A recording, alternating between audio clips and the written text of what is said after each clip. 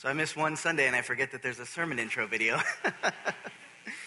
Well, it's good to see everyone this morning. I'm Mike Bailey, and we are excited to worship the Lord together. And listening to that song, that we are free, how can that be, is really what we're here to focus in on, that we are free in Christ and that we have hope in Christ. And my prayer this morning is that we see that and we sense that and we know that in our hearts. Before I get into the message, I do want to say thank you to all the encouraging emails and calls and texts. I'm very appreciative of the support my family's been receiving, and thank you for keeping us in your hearts, your prayers, and your thoughts.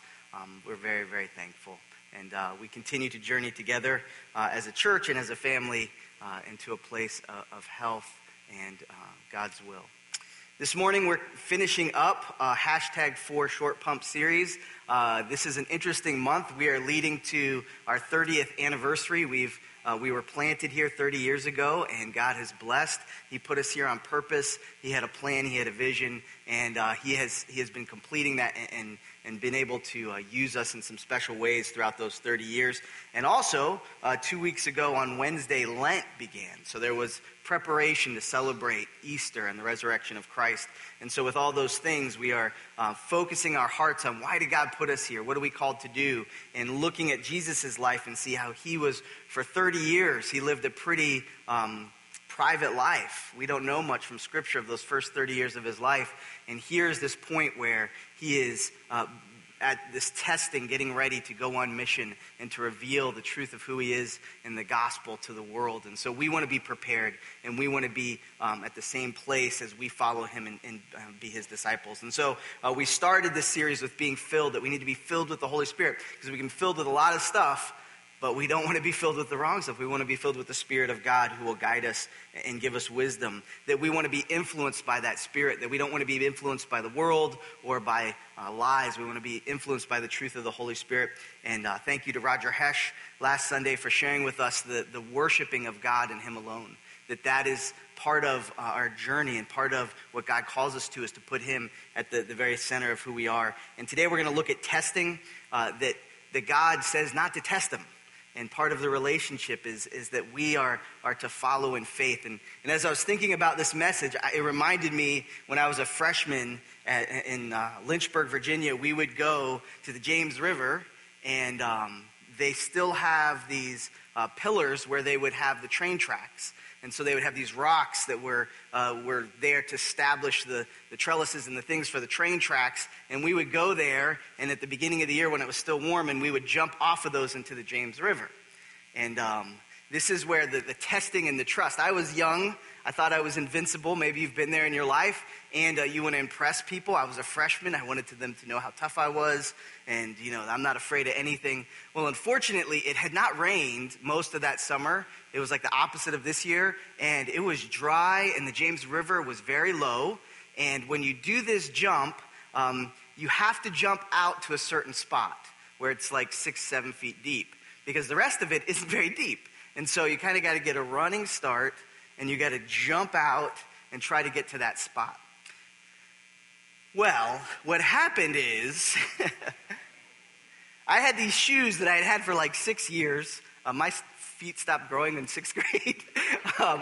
So I had these shoes that had dry rotted on the bottom, and they were very slick. And so I got up there. Everyone else was afraid to do this, and I was tough, and I was going to do it. And so I ran, and instead of getting that plant foot to jump, I slid. And I fell directly straight down next to this pillar of rocks. And I landed from about 20 feet in about 3 or 4 feet of water. And I came down, and I came up, and everything went black, and that was the end. No. When I came up, it was like one of those experiences where everything goes in slow motion, and your life streams in front of you and all these things. And it was interesting because I had talked to some of my friends that were there, and they thought they saw me like this was the end of Mike. And but I came up, and everyone, they were like, oh. And I was like, and I was okay. But I learned a very valuable lesson that day. Not to put the Lord my God to the test. Right? That here I am, And maybe there's different ways we get tested, right? But I think young men especially, we like to test our, how far can I go? How far can I go? But we're all tested we all test God in some way, right? And that's what we're going to look at this morning is if we're going to make a difference in Short Pump, if we are going to live out the calling that God's put on our lives, this test that Satan gives to Jesus is a reflection of something that we all struggle with, I believe. Something that we all deal with. And that is, when I make the decisions in my life, am I really, is my will being done or is God's will being done? Am I testing him to live into what I want? Or am I allowing his will to lead me and guide me? And so my question, before we go into this morning's message, do you test God? Right? This morning, have you ever tested God? If you think about your life, have you ever tested God? Have you ever said, God, if you do this for me, if I pass this test, I'm going to go to church, right? Or if you heal me of this, then I will. There's a lot of different ways we test God. And this morning, I want to dive into that, and I want to think about that, and I want God's word to speak into our hearts and our lives and help us to trust him and to not test him, but to live in faith and obedience to him and his word. So let's pray and precede his words with prayer.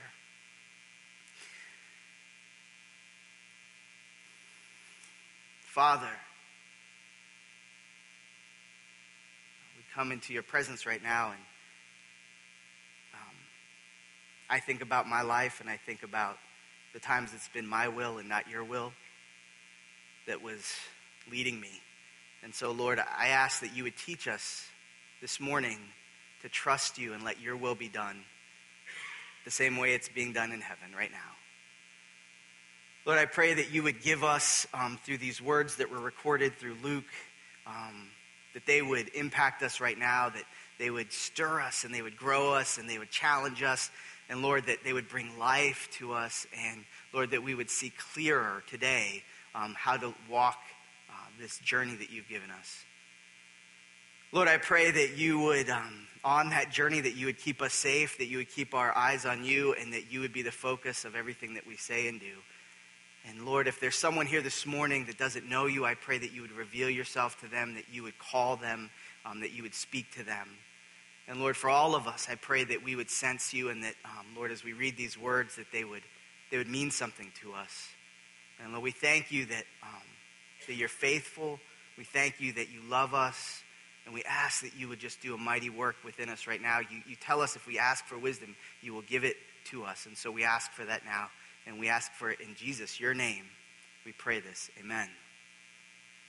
This morning we're going to be looking at Luke chapter 4, verses 9 through 13. This is the culmination of the temptations that Jesus faced while he had fasted for 40 days. And remember, everything that we do here at Gayton is modeled after Jesus' life, what he did, his mission. And his mission was this mission being led by God, that this upward relationship to God was the most important part of his life, was this upward relationship to God, that he would worship God with everything he was, and that every decision he made would be in alignment with this upward relationship with God. And then he would use that to teach his disciples. So there was this inward relationship with a family of people that were his disciples. And then from there was an overflowing out into the community. And that was the mission to share with the whole world that God desires all to come to salvation and all to come to repentance. And so there's this up in and out relationship that Jesus has. And as he begins his mission, as he begins this ministry, he is led by the Spirit, that upward relationship, into the wilderness. And in the wilderness, he fasts. He doesn't eat for 40 days. And at the end of this 40-day period, he is confronted by the enemy. And the enemy begins to challenge him on his abilities. And as you remember, first he wanted to turn the rock into bread. He was starving. It was a gift. It was ability he had to do. But he chose not to do it because he said, man does not live by just bread alone, but every word that proceeds from the mouth of God. That life is not just about the physical, that really life is much more about this upward relationship than it is the horizontal relationship we have with the physical world. Then he began to go, and last week Roger shared that he took him to a high mountain or a high place, and he showed him all the kingdoms of the world, and he said, if you worship me, then I will give these to you. And once again, Jesus responded to the enemy and said that I will worship God and God alone. That there's only one place of upward relationship, and that is with God. And then finally, now we see the enemy. He's moving forward, and this is his third challenge to the Lord. And here was where we begin in verse 9. And he led Jesus, and he led him to Jerusalem, and he had him stand on the pinnacle of the temple. And so back in November, we were able to visit this area, and actually within Jewish history, Jewish culture, especially during this time, the belief was that the Messiah, the chosen one, the one that Isaiah talked about, the one that the prophets had prophesied about, the one that was going to free Israel and make them a great nation and give them the power that they've been waiting for, would actually stand. They believed, part of their belief system was that he would stand on the top of the temple. The Messiah would come, and one of the ways you would know he was the Messiah is that he would be standing on the temple. One of the other interesting things is that Jesus would have known as the enemy takes him to this place and he's standing there on the looking down, that he would have known this is where his journey was going. This is where he was headed. This was the mission, the upward relationship to God that he was following was going to lead him to Jerusalem, where he would die on a cross. And so he knew that this was where the fulfillment of his ministry, the fulfillment of his mission was going to come to completion. And so these are all some of the reasons we can believe the enemy has taken him to this place, this pinnacle, this place where he could oversee all that was ahead of him. This is the place Jesus knew he was going. And here's what he said. He said to him, "If you are the Son of God."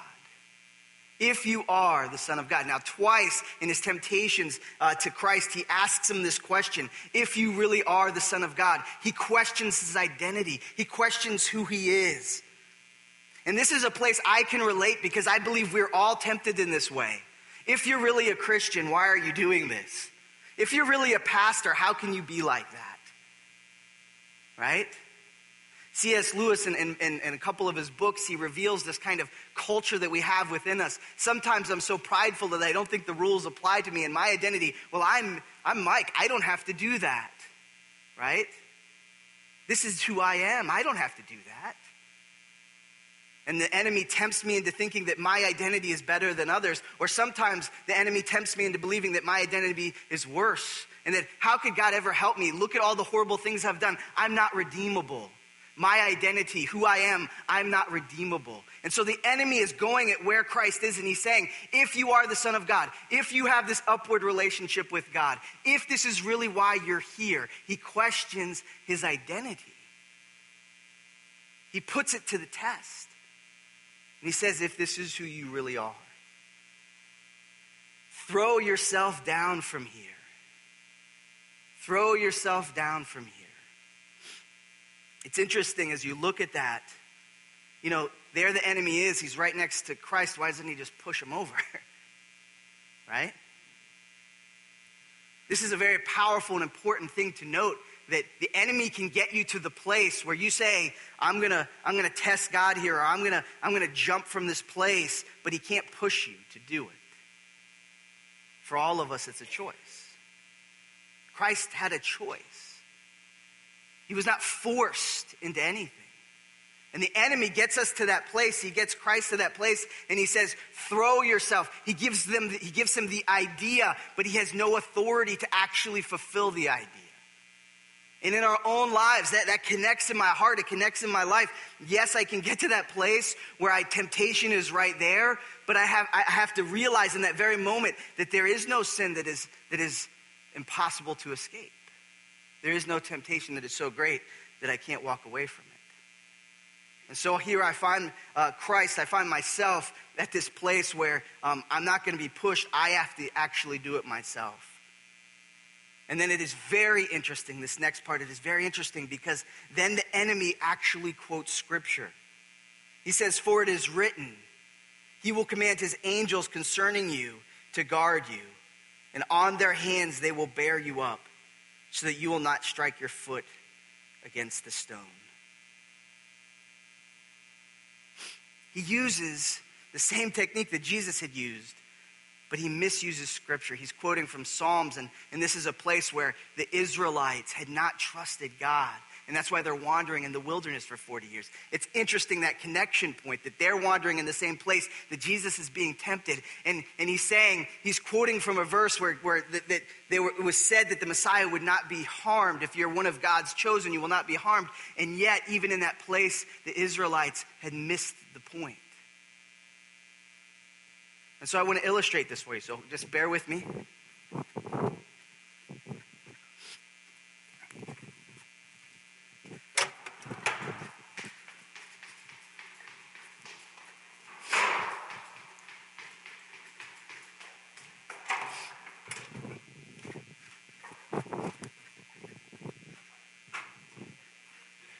Hi, guys. I'm up here. Here you have it. Here's the situation. Here's the story. The enemy has taken Jesus up to this very high place. He's over the temple. He's looking down, and he says, look, he's not out of breath either. He says, look, if you just step over, and I'm not going to do it, if you just step over and you fall down, these angels are going to sweep down and they're going to hold you up. And you're not going to get hurt. And then guess what? Everyone's going to see it. Everyone's going to witness it. And then that's going to spread to everyone that the Messiah is here. And guess what? You don't have to go to the cross anymore. You can fast forward. You can just skip all that stuff. Just step. Jesus, if you just step over and you fall, you're promised by your Father you can't get hurt. And so if you take this step, you can avoid that pain. You can avoid that suffering. You can avoid that challenge that you know the next 3 years of your life is going to hold. Just take the step. Just take the step.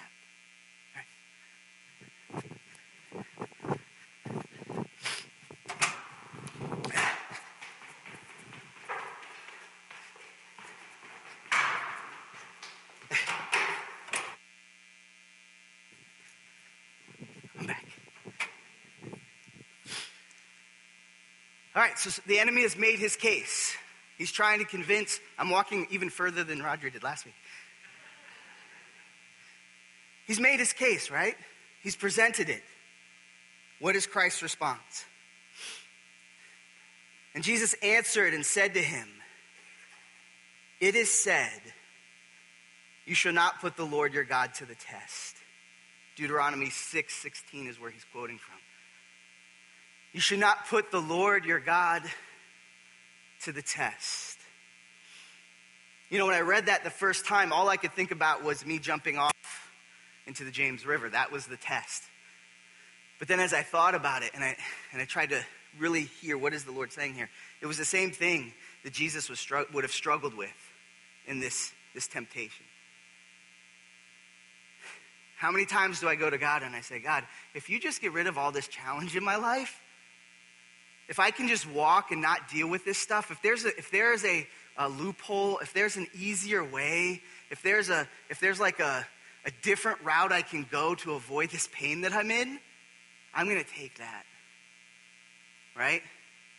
If there was just anything, like even if it's taking a step off of what might seem like a very high place. That was the temptation. And Jesus responds to him. He says, you should not put the Lord your God to the test. This is a very tricky part. This is a very challenging part for me personally, because the truth is what it's saying is my relationship, that upward relationship to God, that relationship is not a relationship I can control and tell God if, then. If you do this for me, then I'll do this for you. It's not how the relationship works. If I want to make an impact in Short Pump, if our church wants to make a difference in the world and in Short Pump, it's not an if-then relationship. It's I'm faithful to whatever you're calling me to. I'm not going to put you to the test. I'm not going to tell you how things should be. I'm going to listen to you and follow what you have. Because there's this interesting path. The enemy used it from the very beginning when he deceived Eve in Genesis 3. The fruit was beautiful to the eyes, knew it would taste good, and would make her equal with God. It's the same thing he uses with all of us today. It's how do I exalt myself? How do I make my life as comfortable as possible? And how do I get all the things I want? And what Jesus says is to be a follower of him is to really turn that all upside down. Completely upside down. The message that frees Short Pump, that frees me, the gospel message is a message that says, I am a sinner in need of the grace of God through Christ in my life, and this is upward relationship is the most important relationship I can have. It is the central most important relationship I can have, and in that relationship, then I can grow with those around me and deepen that relationship. And then from that deep relationship that I have with the Father, an overpouring from within me goes into the world. And that outpouring is an outpouring of freedom. It's an outpouring of freedom. But I can't put God to the test. I can't say, God, I'll start sharing my faith when you fix my problems.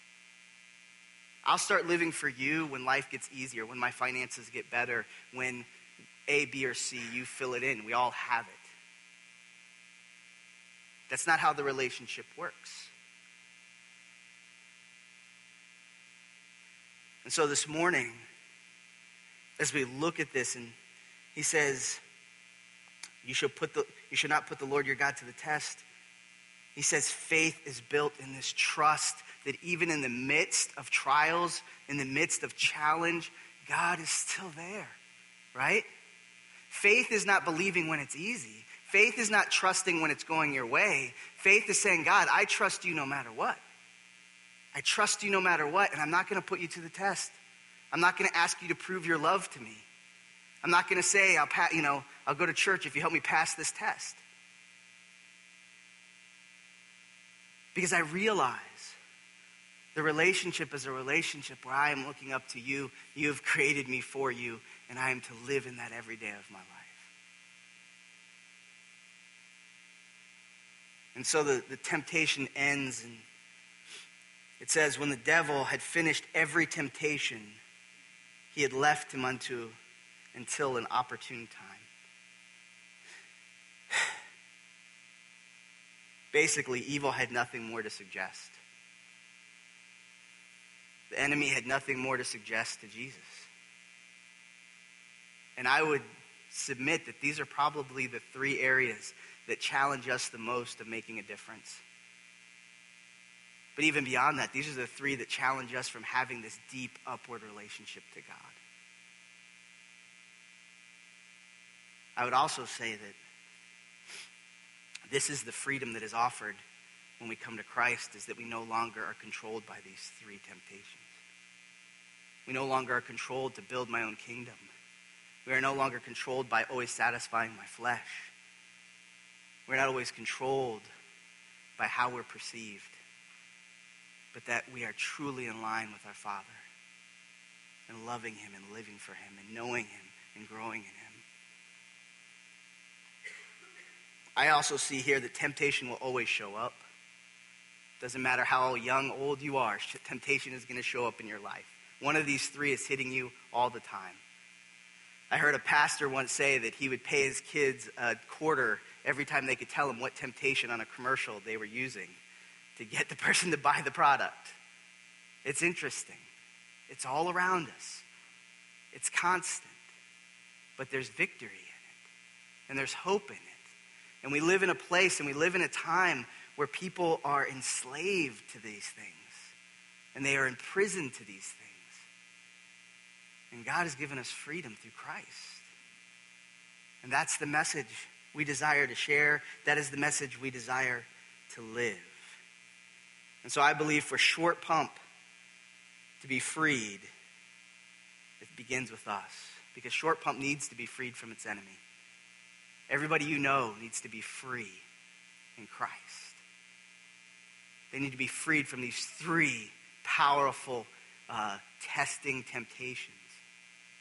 But we find freedom in Christ. And we find this upward relationship that defines who we are and guides us every single day.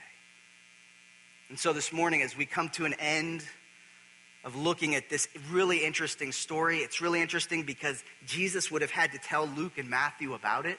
He would have had to say, this is what happened to me. And I want you to record it. Do you know why Jesus said he wanted it to be recorded? So that you and I could talk about it right now. Because it applies. Because it's relevant to me at this very moment. It's relevant to my life. It's relevant to every decision I make. It's relevant to us as a church. It's absolutely relevant that I see how Jesus dealt with these trials. And every single time, what did he do? He said, I am submitted to the Father. That upward relationship defines my life, defines my mission, defines who I am. And so the question that we come to an end, if we're truly going to make a difference, it begins with who I am and who's leading me. And it's a really good question for all of us. What is at the core of who I am? What leads me? What guides me? What defines me? Not what do I say, not what do even maybe I want to be true. But what really does? What is that relationship that defines who you are? Is it your upward relationship to God? Because he offers that to us. He offered to every single one of us. He's offering it to us. And he's saying, come to me. If you're weak, if you're downcast, whatever you're going through, just come. I love you. And I want to be there as your Heavenly Father. So as we close this time in prayer, what is he saying to you? I truly believe that God speaks to us. He speaks, he's very clear in my heart where he says, Mike, what are you doing? But he also says, Mike, I love you. And Mike, I care about you. And Mike, just keep walking. Just keep going. Don't give up. What is he saying? Are we listening? Are we hearing it? Are we reading it and knowing it to be true? What is he saying to you? Because that, to me, if I persuade you or someone persuades you into something, that is very artificial. But when the Spirit of God speaks to your heart, there's nothing more powerful. What is he saying to you this morning? Let's listen. Let's listen. Let's pray.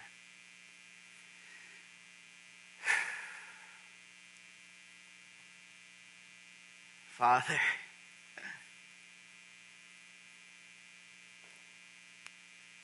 I know that now, even as we talk about these things, we only see them dimly. We see them not as clearly as we will see them. But Lord, what you have revealed through this message, through these words, through Luke and Matthew, and Lord, what you've said through the prophets that were before you, and Lord, what you said while you were here on earth, revealing who you are, revealing things of life, revealing things of hope, revealing things of the future. Lord, help us now to hear your voice within us, to know that your Holy Spirit is guiding and leading and protecting and revealing where and what we are to do. Lord, we know that you planted this church at this time, at this place, and you desire to reveal your love and your freedom of the salvation you paid for on the cross to this world and to this place. And Lord, we want to be those reflections of you, and we, Lord, want to live into that right now. And Lord, even if maybe in this moment someone who hears me praying to you is being challenged in their heart, or Lord, whatever it is, I pray that you would show them who you are. Show us all who you are every single day, more and more, so that we can walk in obedience and walk in faith and trust you. And Lord, that we wouldn't fall into these traps that are all around us, that you would lead us not into temptation, but that you would deliver us from evil. Lord, we know your kingdom is coming. We know that the time is drawing near. Help us to see that. Help us to live that. Lord, I thank you and I praise you for all that you have done, all that you are going to do. And I pray that you use all of us and that you love us and that you speak to us and guide us. In Jesus' name, amen.